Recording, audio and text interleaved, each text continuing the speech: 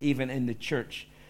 We are inclined to think that it's either cocaine or whiskey or horse racing or something along the lines, but I want to cast a far wider net this morning. Galatians 5 starts by saying, "For freedom Christ has set us free. Stand firm, therefore, and do not submit again to the yoke of slavery." Paul is speaking to a church in Galatians and he's conscious of the fact that there are things that we may have done before we were saved that have a habit of dragging us and sucking us back, even though we're saved, even though that we have been forgiven, even though we're walking with Christ. There are things that can drag us back to an old lifestyle that we left behind. Now, some of you might be thinking, well, why are we talking about this from the pulpit? 2 reasons. Number one is that it's not talked about from the pulpit very often, and that we should be doing that. We can be bad at dealing with it, marginalizing it, condemning it, but not very good at dealing with it. Second reason is because sin is never private. So often you'll hear people say, well, look, I'm not hurting anyone. I'm not doing anyone any harm. Sure, it's only money, it's me, it's my body, it's my life. But the reality is that sin is never private. It always affects other people emotionally. It affects other people physically. It can affect people spiritually. How I behave, how I treat others, how I think about myself, how I think about my body impacts other people, especially the people closest to me. They'll impact my wife, it'll impact my children, it'll impact my parents, it'll impact my neighbors. Life is not lived in isolation. Albert Einstein allegedly claimed insanity is doing the same thing over and over again and expecting different results. And though he was talking about science, what if we were to apply that to our own life? What do you repeat over and over and over again and are expecting different results? Perhaps for some, it'll be, well, just one more drink. For others, it might be, look, just one more hit and then that's me, I'm done. Or, look, one more look at those websites, one more shopping trip, or just steal a wee bit more money. For others, it might just be one more binge meal. Addictions have lots of different colors, lots of different flavors, but that repetitive, ongoing cycle is still there. Now, the Bible doesn't you have the word addiction in it unless you have an old King James Bible. And if you have a King Jimmy with you, you'll find it once used in a positive sense. Paul writes about a family addicted to serving God in 1 Corinthians 15, verse 16, the household of Stephanas. But what I'm interested in talking about this morning is, and if you are in church this morning and you have habits well and truly formed that are dictating to you what your priorities are, rather than you mastering your body and disciplining your body and dictating to them what your priorities are, I wonder if there's something that you just can't live without. Now, for some, yes, it can be smoking and drinking and gambling, the traditional trilogy. For others, it could be social media addiction. You're addicted to Facebook, you're addicted to Instagram. And that's not just the young ones, okay? Some of the most guilty ones who are addicted are older generations. Maybe it's you're addicted to spending, you're a shopaholic. So here's how I want to deal with this morning, okay? I want to give you an Old Testament example. I then want to give you a modern explanation. And then we'll finish with a Christ-centered expectation. Okay, so example, explanation, expectation. Those are your three hands if you're taking notes, and all good Christians take notes. Okay, so example. Turn with me to Genesis 25. It's a huge chapter in terms of everything that's going on. And what we're reading would maybe seem a wee bit strange to focus on.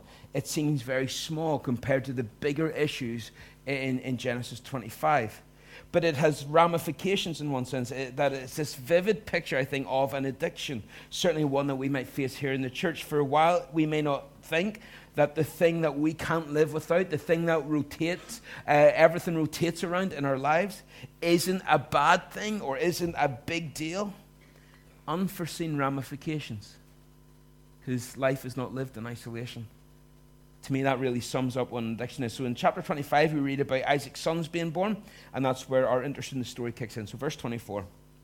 When her days to give birth were completed, behold, there were twins in her womb. The first came out red, all his body like a hairy cloak, and so they called his name Esau, which basically means red one. He's the red guy, ginger. All right. Afterwards, his brother came out with his hand holding Esau's heel, so his name was called Jacob. Isaac was 60 years old when she bore them, and when the boys grew up, Esau was a skillful hunter, a man of the field, while Jacob was a quiet man dwelling in tents. Isaac loved Esau because he ate of his game, but Rebekah loved Jacob. Okay, so twins. One is slightly older by just minutes, but that's significant because the law was that the firstborn son was entitled to special honor and special privilege. So whenever their parents would die, the land would be divided into 3 sections. The oldest, Esau, would get 2 portions. Jacob would get 1. He would get a double portion. That was his birthright. So Isaac's land would be split up in that way. And both boys, though, are very different. Esau takes after his dad, rough and ready, a skillful man, a man of the world, a man of the people, a hunter. Jacob, he's more sophisticated, cultured, classy, intellectual, refined, the way his mother would like the men in her life to be. So once Jacob, then this refined man about town, was cooking stew, Esau came in from the field and he was exhausted. And Esau said to Jacob, let me eat some of that red stew, for I am exhausted. Therefore his name was called Edom. Jacob said, sell me your birthright now. Esau said, I am about to die. Of what use is a birthright to me? Jacob said, swear to me now. So he swore to him and sold his birthright to Jacob. And Jacob gave Esau bread and lentil stew, and he ate and drank and rose and went on his way. And thus Esau despised his birthright. Excuse me. So he says, I'm about to die. I'm famished. I'm starving. You can have the birthright if you just give me some of that stew. Now, regardless of where you want to assign blame for all this, if you want to blame Esau for being rash, or if you want to blame Jacob for exploiting his brother's rashness, it's fair to say that this is a strange deal to make. I'll give you my birthright, my entitlement to a double portion of everything that's going on, my entitlement to God's blessing on my life for broth. It's not a good deal, but God considers it binding. But it's almost like the behavior of an addict. I don't care what it costs. I need that fix. I need that thing right now. I don't care what that it does to my family by selling the birthright. I need that relief. I don't care what it does to relationships. I don't care what God thinks about this deal. I need my fix. I need that soup or stew. Now, you could put any addiction in there and it would read the same. I don't care what God thinks. I need this drink. I don't care what it does to my family. I need to look at this adult website again. I don't care what people are thinking. I can't live without checking Instagram. So if I ignore my friends, if I ignore my family, and you see it so often, don't you? Whenever you've got people and they're all in the same room, but all of them are just like this. It says, I don't care about the people around me. I've got a better priority. I've got my focus somewhere else. I don't care if we can't afford it. I'll put it on the credit card. Esau made a deal to meet his cravings right there and then.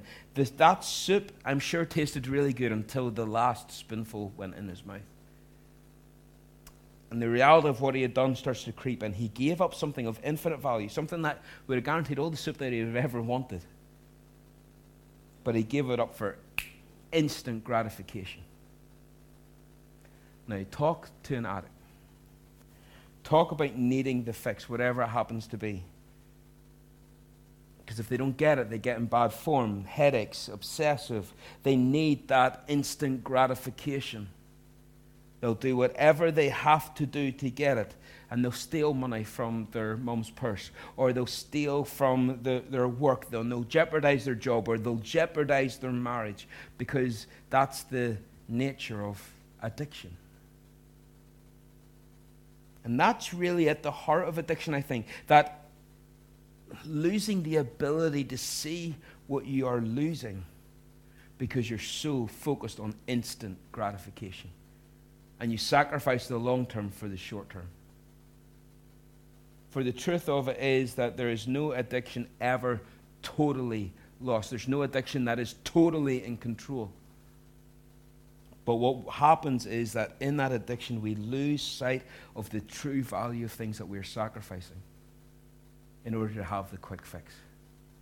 I think it was John Piper was reading, and he used extreme examples to prove this point. He says, if a terrorist from ISIS came in just as you're about to log on to the computer or to take that drink, and he has your wife or your husband or your children, and he says, if you make those purchases, if you take that drink, if you look at that website, if you do that, I will kill your family in front of you. The logic would say that in that moment you'd have the ability to control your urge when they're standing right there in front of you. Or perhaps if I came in at that same moment, instead of the terrorist, and gave you a briefcase of £1 million cash, tax-free, and says, if I stand here, I will give you the briefcase at the end of the day if you can resist that urge to drink, if you can resist that urge to do whatever it is that you're addicted to.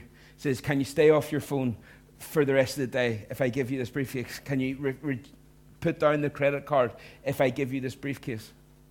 In those moments, 99% of people will be able to resist the urge. The truth is that so often we are not so totally unable to resist the urges.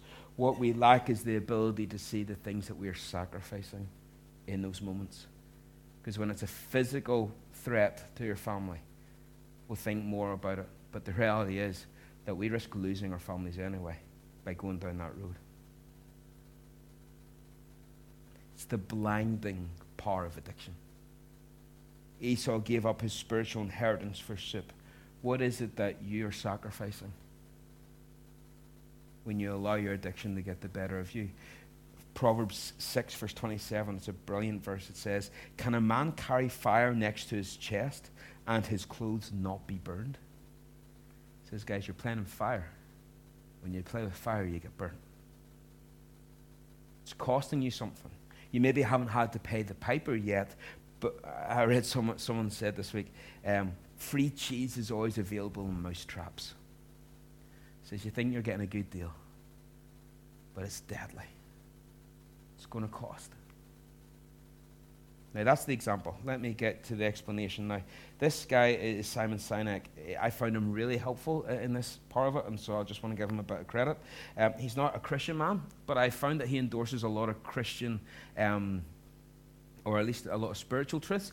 I don't think he understands that he's endorsing a lot of spiritual truths, but he is, for lack of a better word, a motivational speaker for large corporate leadership events. And a lot of his stuff is available online. I find him fascinating. I find his insights fascinating. And I would recommend even just looking up some of his stuff. But he highlights a number of things that are going on and are going to be big issues for the generation that are now in their late teens, 20s, and possibly even up to early 30s. The first is that they're a product of failed parenting strategies. That's not my words. Those aren't his words. Those are the words of this generation who have been parented. The idea of being told you're so special, you can be anything you want to be. If you dream big, it will happen. If you believe and your heart is true, it will happen. It's flawed. Because the truth is that after they get the grades because their mommy verbally beat the teacher into submission, they leave school with grades that they didn't earn and participation trophies for coming last.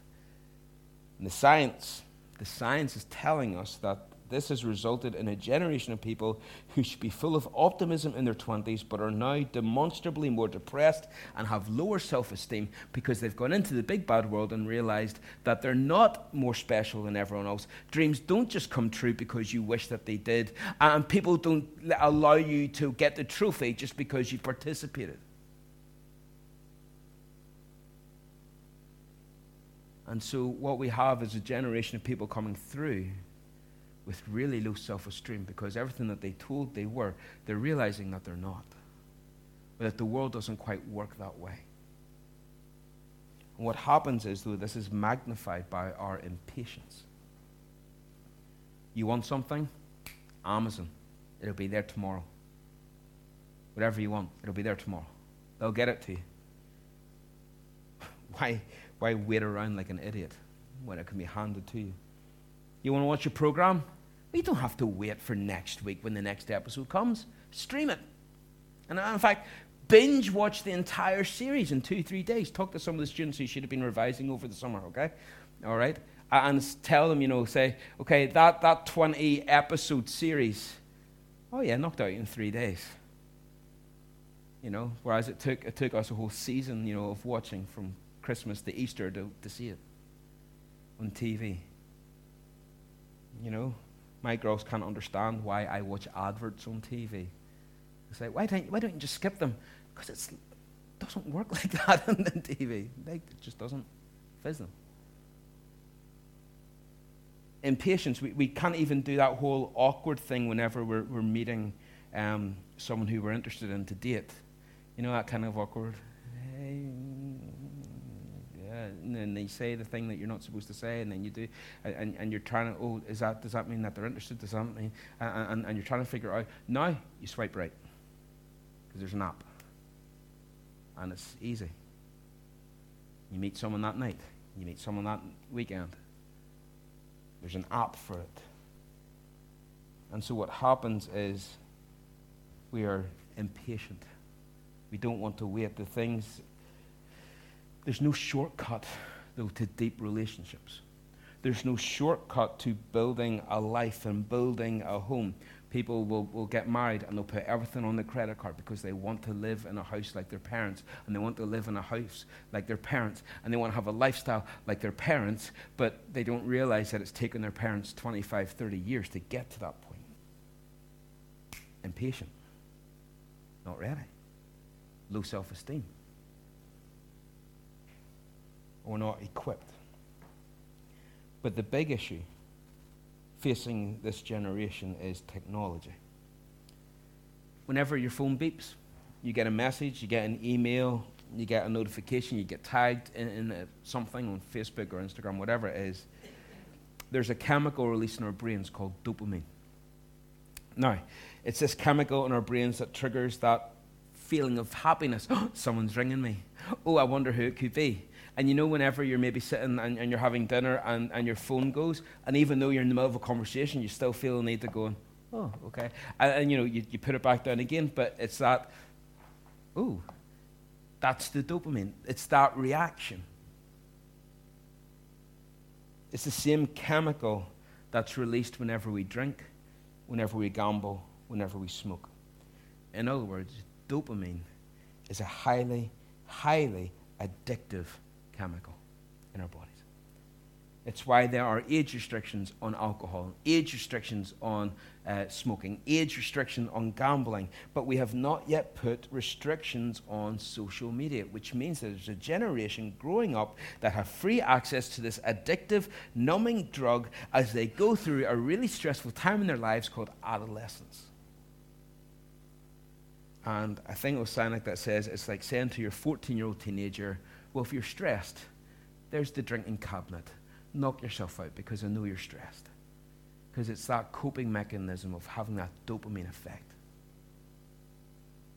See, most people who get addicted to alcohol and various drugs, whatever it is, not all, but most have their first introduction to those, their first exposure to those in their teenage years. Because they're going through adolescence, it's stressful, and they're looking for ways to cope. They're looking for releases, and that dopamine is part of the reaction. Now, we're supposed to be transitioning from being children to adults, which means we're transitioning from looking to get approval from our mum and dad and living through them, to then forming our own friendship circles and getting our dependents in around them. What happens then is that instead of maybe finding deep friendships, some people find dopamine. And instead of turning to people to talk to, they turn to the bottle. Or they'll turn to a computer screen. Or they'll turn to drugs to get that numbing hit. Now, because of social media, what we are seeing is that, and this is coming from studies from this generation, is that we have a group of young adults now who are struggling to develop deep and meaningful friendships. Which to me is just saying, well, the church is just more important than ever. Getting physically to church is more important than ever. Because yes, people have got hundreds of friends on Facebook, but most people, if they're being honest, will admit that they're not really friends. They'll not turn to them and look for advice if something really problematic is coming. It's superficial. Yes, they'll share jokes and they'll share photos and they'll comment and they'll tag and they'll do different things, but the reality is that they'll rarely meet face to face, and even when they do, they don't want to talk about problems because they know that most of their friends on Facebook would drop them and cancel their plans if they got a better offer somewhere else. Which means we have a generation that is scientifically suffering from low self-esteem, have been taught to be impatient, and yet on top of this lack the social skills to reach out to people for help, and are forming addictive habits in their teenage years.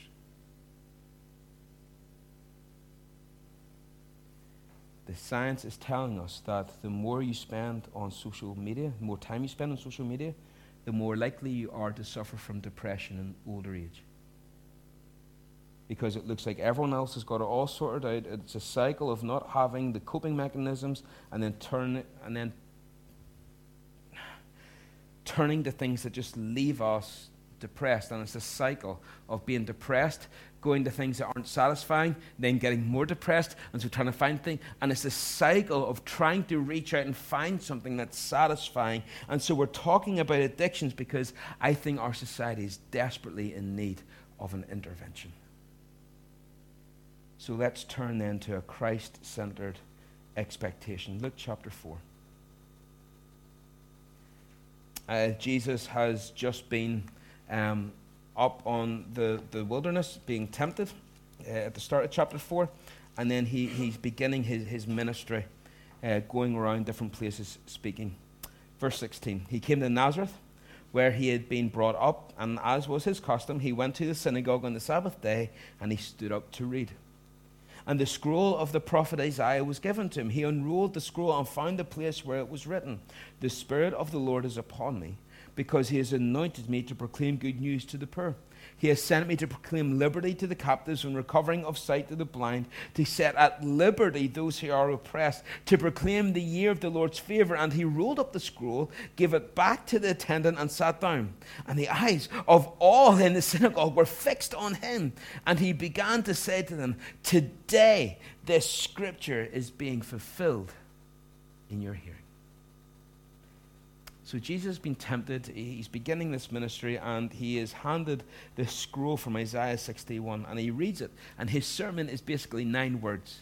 He says, "Today, this scripture has been fulfilled in your hearing." I bet you all wish you had a 9-word sermon this morning, right? That doesn't happen, I'm afraid. Now, look carefully here at verse 18. A little more carefully, you notice that his eyes in the scripture in the audience, he says, okay, that these people are poor, they're brokenhearted, they're captive, they're blind, they're oppressed. That describes us, all of us, okay? All of us. None of us come out perfect. We are all born flawed, and I know all our parents said that we're the best. And I know our mummy said that we're a little blue-eyed boy or brown-eyed boy or whatever it happens to be for you. All they had to do was wait, and we proved them wrong, right? All we had to do was wait, and they discovered that we are not perfect. They began to realize, oh, they're perfect. Oh, no, wait, they got that from their mother. Oh, no way, don't you blame that on me. She's getting that from you. And they have this bend, and they have this tendency, and all of a sudden it's like, oh, they're just like me too. No, they're like you. Right? That's part of the nature of having children, letting them grow up. And as the years go on, even as you make these discoveries about yourself, and society pressures us, this inborn tendencies, they work together. We realize how flawed we are, and we're trying to cope. We're trying to find these mechanisms, and some find this pull so difficult, and they find themselves being drawn towards these life-afflicting, life-dominating sins. Addictions. Maybe Hebrews, you would call them besetting sins. Hebrews 12 says, these sins which so easily beset us, ensnare us, entangle us. It's not the worst way of describing an addiction. Now, Jesus has a special message for such people. Number one, Jesus says, I've got good news for addicts. Notice that he has come to preach the gospel, right? You know what the gospel means, right? Good news. The word gospel means good news. Now, Christians need to remember that the message ought to be given with joy. Ben was talking about joy going beyond our circumstances. That's the gospel. And boy, do some people seem to manage to make it to sound like bad news. You ought to become a Christian. It's the best thing that's ever happened to me. I'm so happy to have Jesus in my life. And if you don't have Jesus in your life, you're going to hell. No. It's good news. It's good news. We should be happy. It's glad news. Not right? Isn't that what the angels said at Bethlehem? Unto you is born, we bear glad tidings of great joy. For unto you is born this day in the city of David a Savior, who is Christ the Lord. It's good news. It should make us smile when we think about what Christ has done. See, the world has messages of bad news for people all the time. We were born this way. You'll never change. What identifies you defines you, and your addiction will always define you. This is who you are. We need to give them the good news of the gospel of Jesus Christ. And what is that gospel? The gospel, according to Paul in 1 Corinthians 15, is very simple. The message that Jesus came, that he died, that he was buried, that he rose again. And he did it for you. That's the gospel. Let me give you the gospel in 4 words. Christ died for you. That's the gospel. 4 words. And it's good news. And Jesus says, I've come to proclaim liberty to the captives. There's that word captive.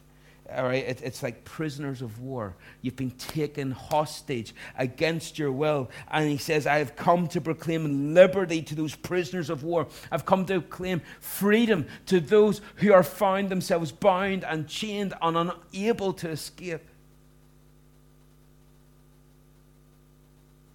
And for those who've been barraged by the enemy this week, and you feel yourself pinned down, you feel yourself surrounded, you feel that you're about to be taken captive, Jesus says, I've got good news.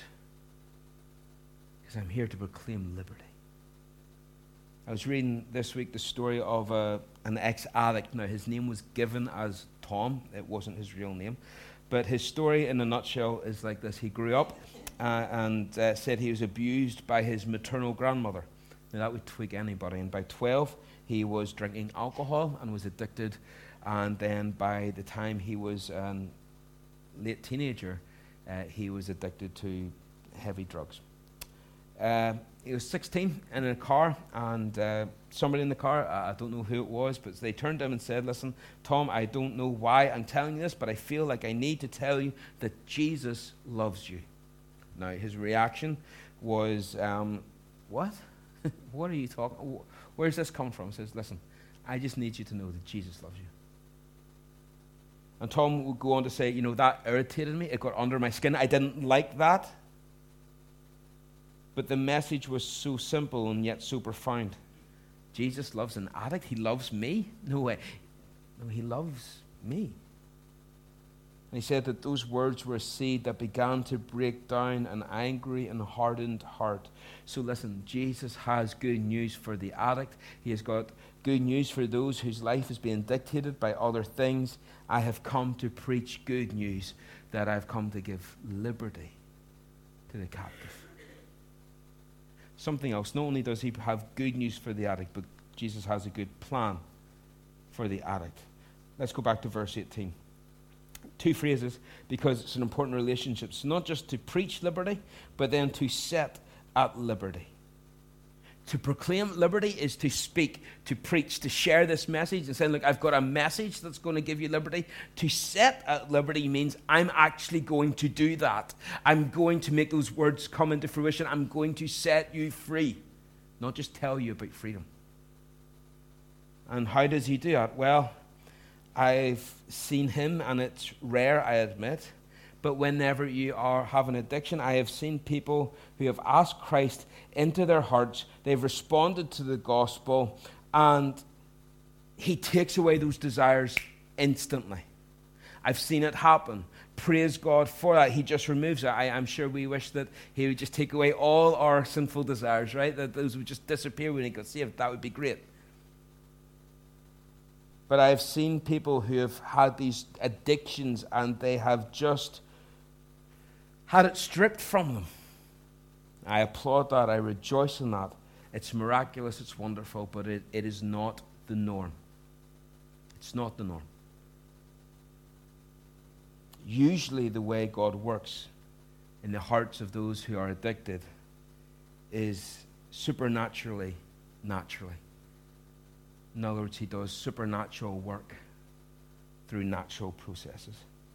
Look at a lot of the time in the Old Testament, the children of Israel were told, look, you're going to be given the victory in this battle. You're going to be given the victory here. You're going to be given the victory here. But what God still expected them to do was to put boots on the ground.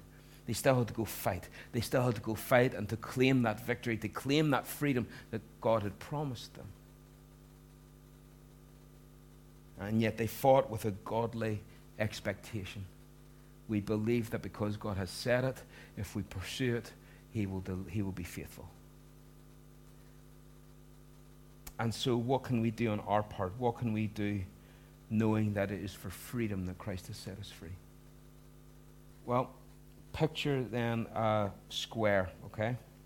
The first side to it is going to be called accurate assessment. You need to make an accurate assessment of where you are in your life and the things that are dominating and influencing your life. So often, this is where people fail, right at the very start. And people say, look, it's not really a big deal. I watch those things online sometimes, but I can stop whenever I want.